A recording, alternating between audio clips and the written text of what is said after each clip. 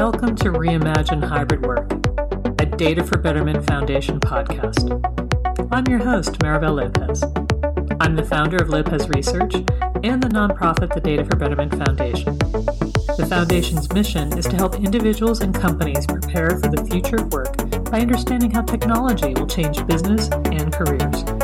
If you like this episode, please visit reimaginehybridwork.com for links to follow the show on your favorite app and subscribe to our weekly newsletter for additional show content and articles. You can also find me on LinkedIn and Twitter at Maribel Lopez and my blog on lopezresearch.com. I hope you'll enjoy the show.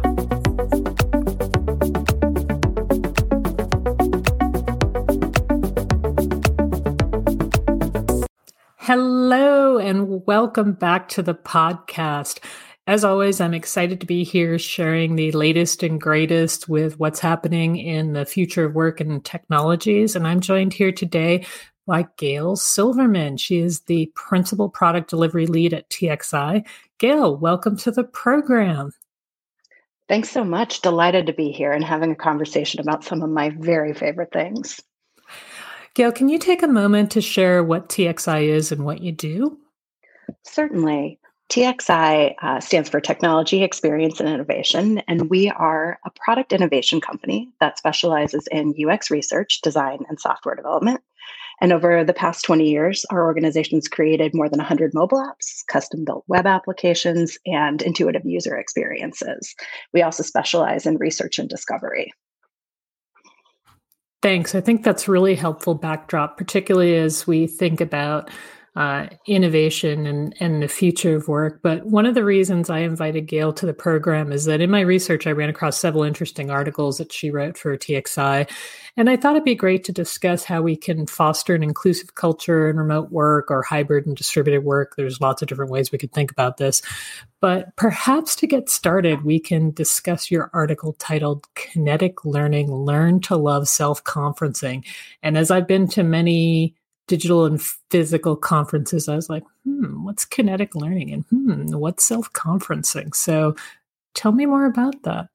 Sure. I would love to talk about the self-conference. And in fact, I wanted to share that I just completed my second annual one. And I think it's something that I get so much from that it's going to be part of my regular professional development.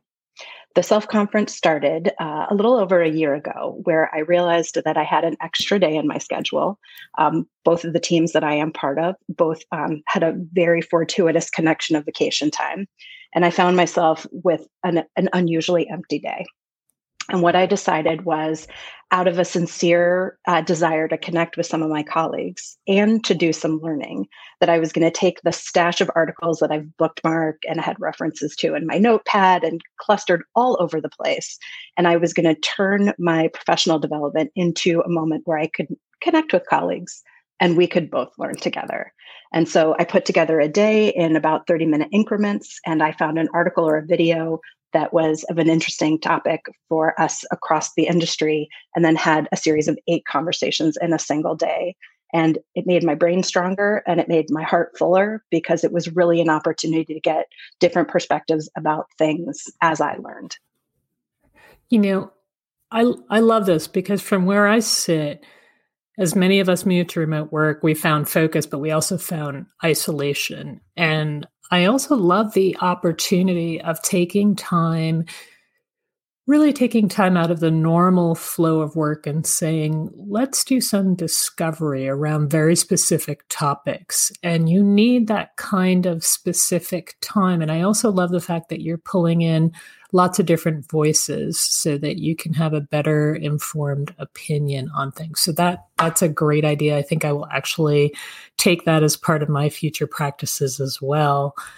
And there's some other things that you were talking about related to this, and that's, you had an article titled Normalizing Hybrid Work, which is a great title, by the way. And you reference some statistics from another research firm that I'm very familiar with, Gartner. I have some good friends there.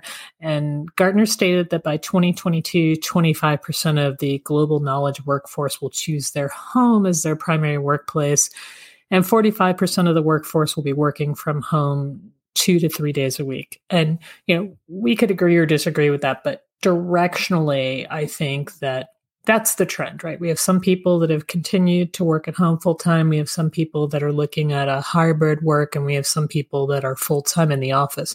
So no matter how you look at it, it's a distribution of employees.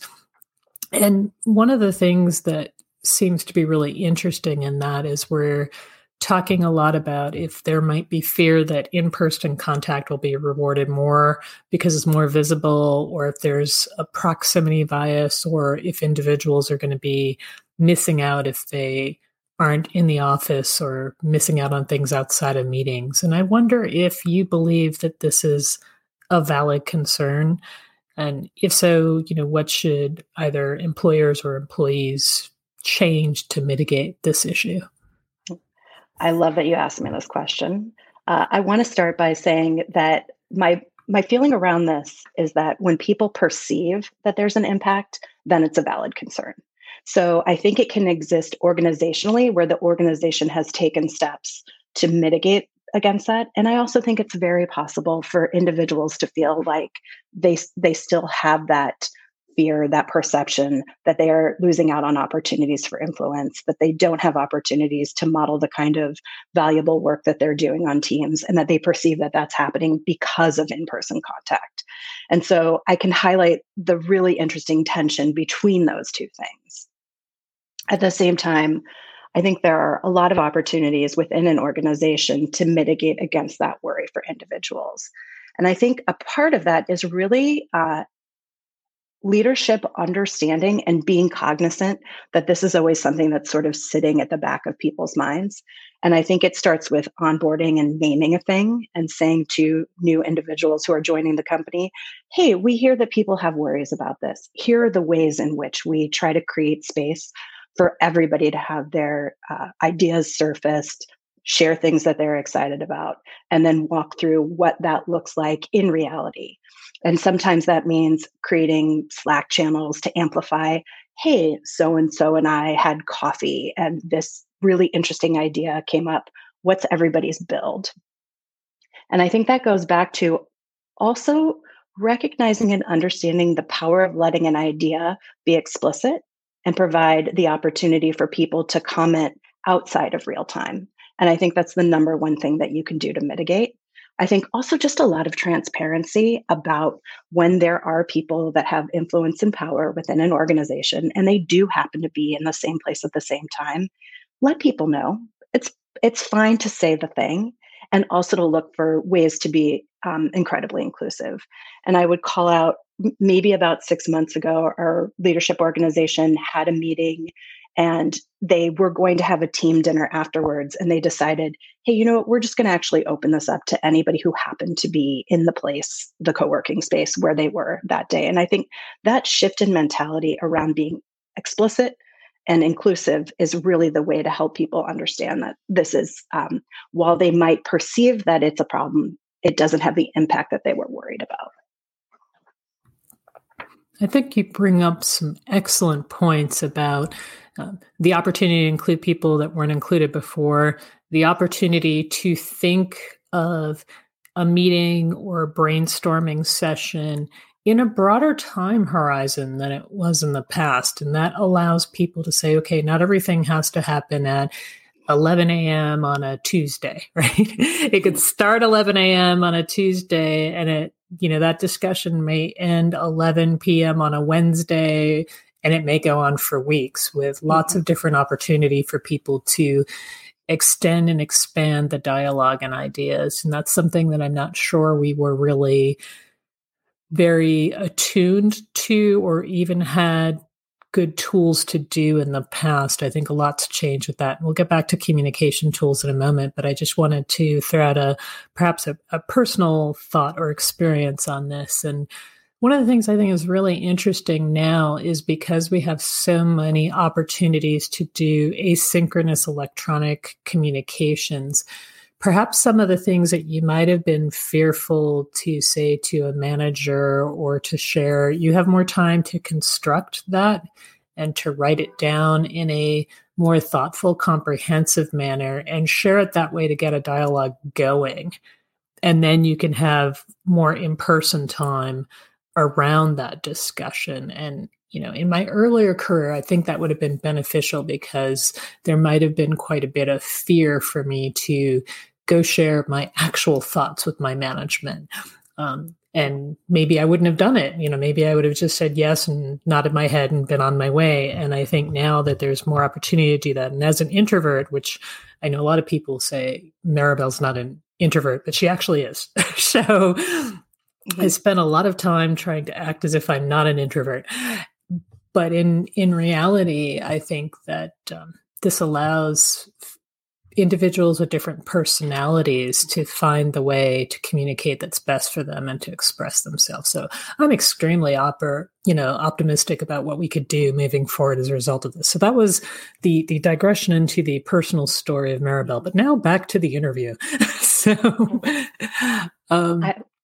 I would actually love, I'm so grateful that you shared that because I think it also calls out something that I have noticed that's incredibly powerful in this shift to hybrid work, which is creating an opportunity for us to recognize and acknowledge that the way that we interact with each other, there are multiple avenues for us to connect. Some happen to favor social thinking in the moment, people who get their energy from bouncing ideas off of other people.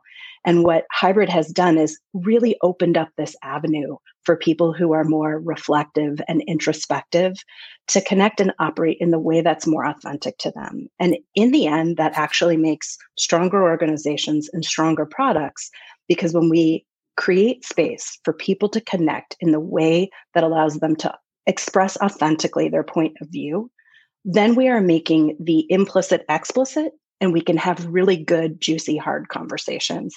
And I think that is one of the outcomes of hybrid and distributed work that we do not champion enough.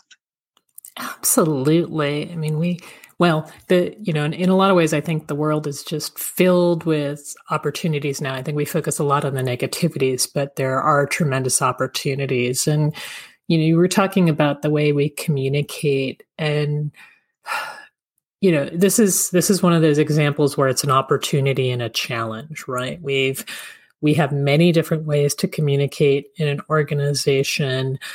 We've had people suffer from things such as video conferencing fatigue, which, I happen to have video all day now. I remember a time when I used to ask individuals if they'd meet with me over video, and nobody wanted to do that. It was like in person or just a basic web conference. And now it's much richer, but sometimes also fatiguing. So you're talking to a lot of organizations, and I'm wondering if you're seeing any best practices in how organizations adopt or make the most of communication tools. Sure. I have so many thoughts about this. Awesome. I think one of the things that's really interesting around communication tools is challenging our own perceptions about what engagement looks like. And I want to start by talking about camera on culture, because I do think that very early in the pandemic, and also when remote work first became popular, there was this real insistence on camera on. And that was your way of signaling to the other people in the conversation that you were engaged, that you were focused, that you were participating.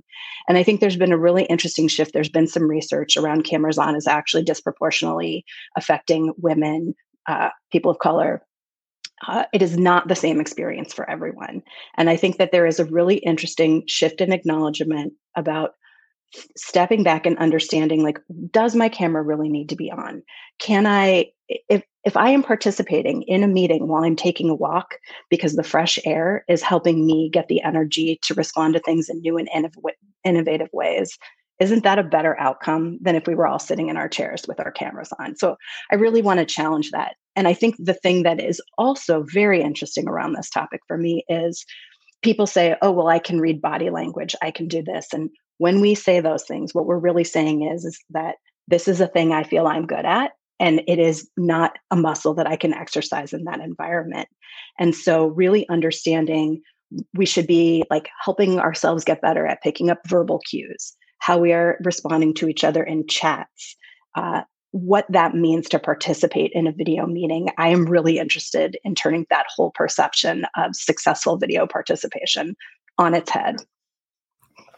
I absolutely agree. And, I've been doing some research in some other areas, and one of them is customer experience in the contact center. And there's this interesting intersection of using artificial intelligence with recorded calls to understand customer sentiment, to understand empathy.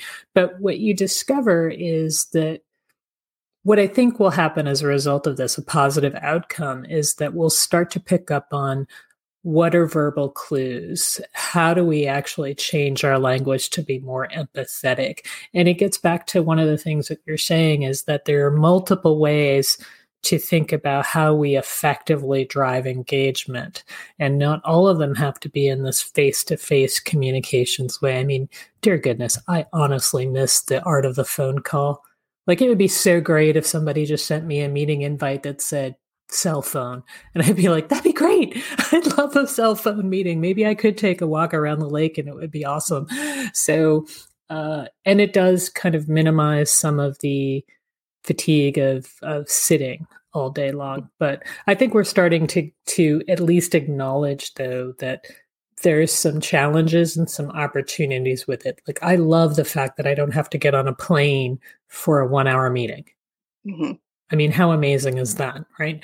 So, or drive in a car 3 hours for a 1-hour meeting. So we've had a lot of upside. Now I think we just have to find ways to really expand our knowledge as a society on when and how we communicate, and that people have different communications preferences. I almost wish, like, when all the people are talking about their collaboration software and how amazing it is, one of the things I want to see somebody do is put in preferences. Like, Maribel can set, this is how I like to be communicated with, because some people like Slack and some people like video and some people want a phone call. You just never know, right? So that would be an interesting feature opportunity in my opinion. But one of the other things I wanted to discuss with you is, and I don't remember exactly which article I saw this, but you were talking about creating an equitable hybrid work environment, and that in order to do that, companies had to set up some rituals or norms to follow.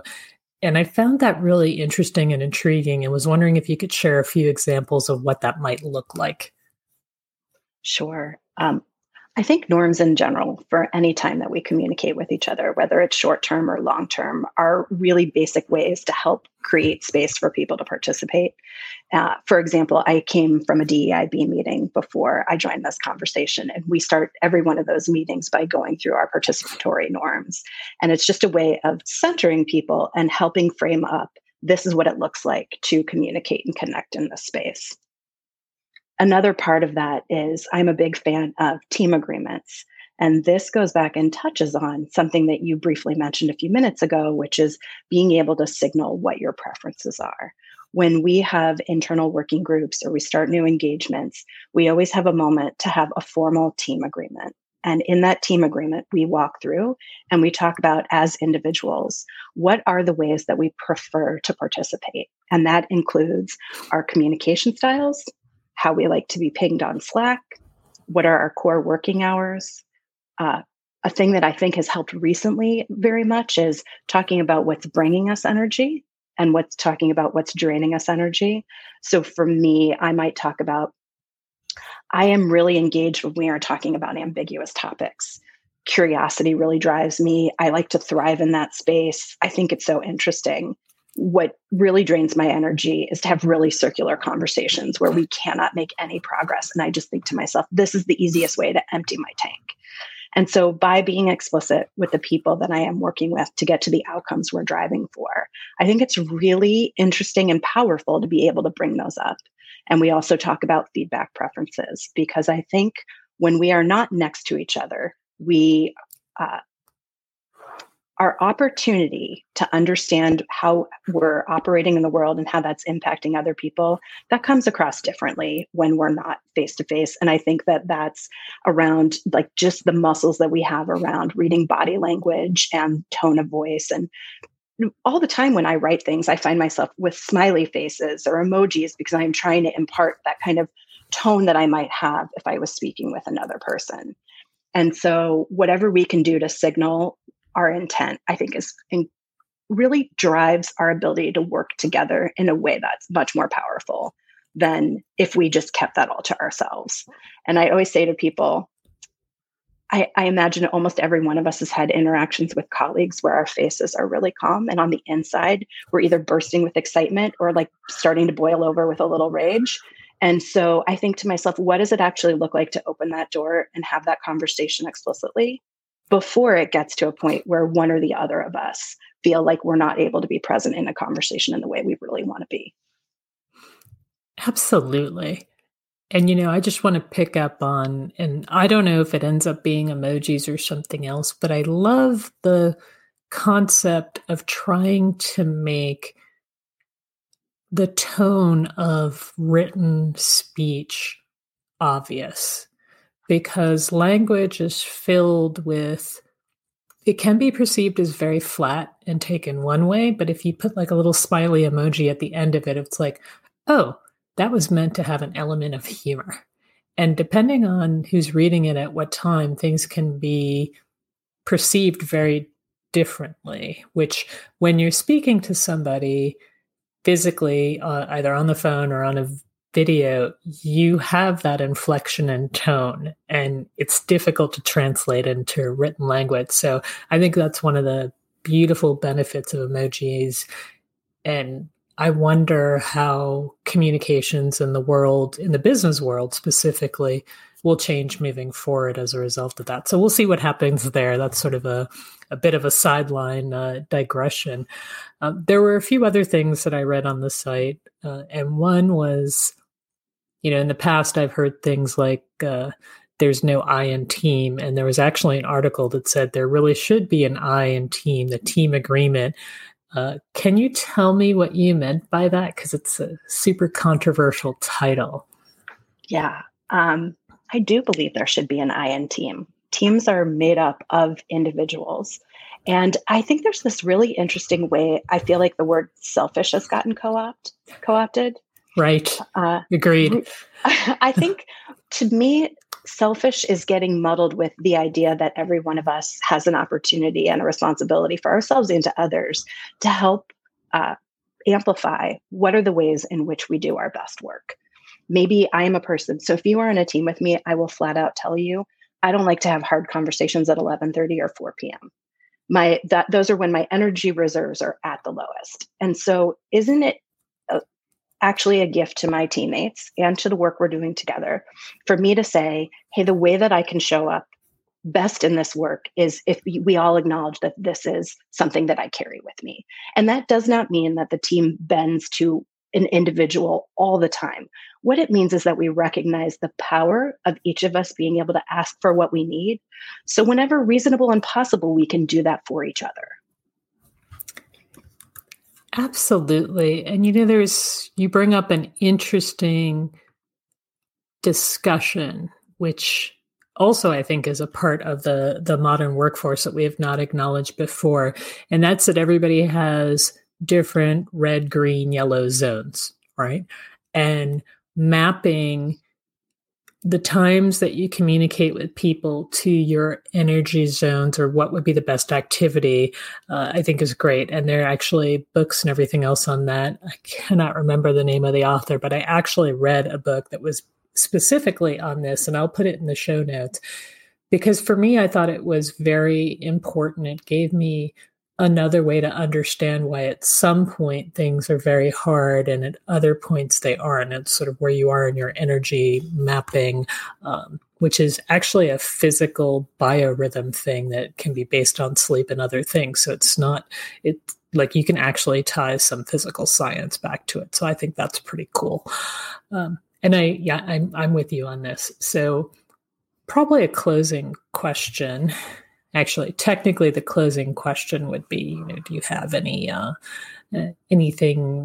a personal activity or book or podcast to recommend? But before we get to that, you're out talking to many individuals, and I'm wondering if there are any new best practices that you see being developed that we haven't already discussed. That's a really interesting question. I think best practice becomes whatever helps the individuals you're working with in that moment get to the outcome they want. So I also, in a very interesting and kind, compassionate way, want to challenge the way that all of us use the phrase best practice, because best practice is really how do we get to the outcome we want in a way that is very powerful and impactful. That being said, I will say, I think there's some really interesting things that I am starting to see surface around skills that we can all build muscles around. And one of them is, I'm super curious and intrigued right now about asynchronous facilitation. Right? We are moving to a moment where we used to have people in a room having ideas, and our perception was like, this is the best way for us to have the most interaction and collaboration. And now we're moving into an environment with remote and distributed teams where putting people in front of a screen for 7 hours a day is just not going to yield the same kind of outcomes, nor should it, as when we were in person. So what are the skills? I think the facilitation skills are definitely different. How do we reframe how we break things up into chunks? How do we understand that there might be ways for us to collaborate in solo and come together? Where's the convergence and divergence? And I think the individuals who start to gain authority and skills around that are going to find that they can help their teams get to the place they want to be faster. And I'm extremely curious and excited to see what comes out of all of that.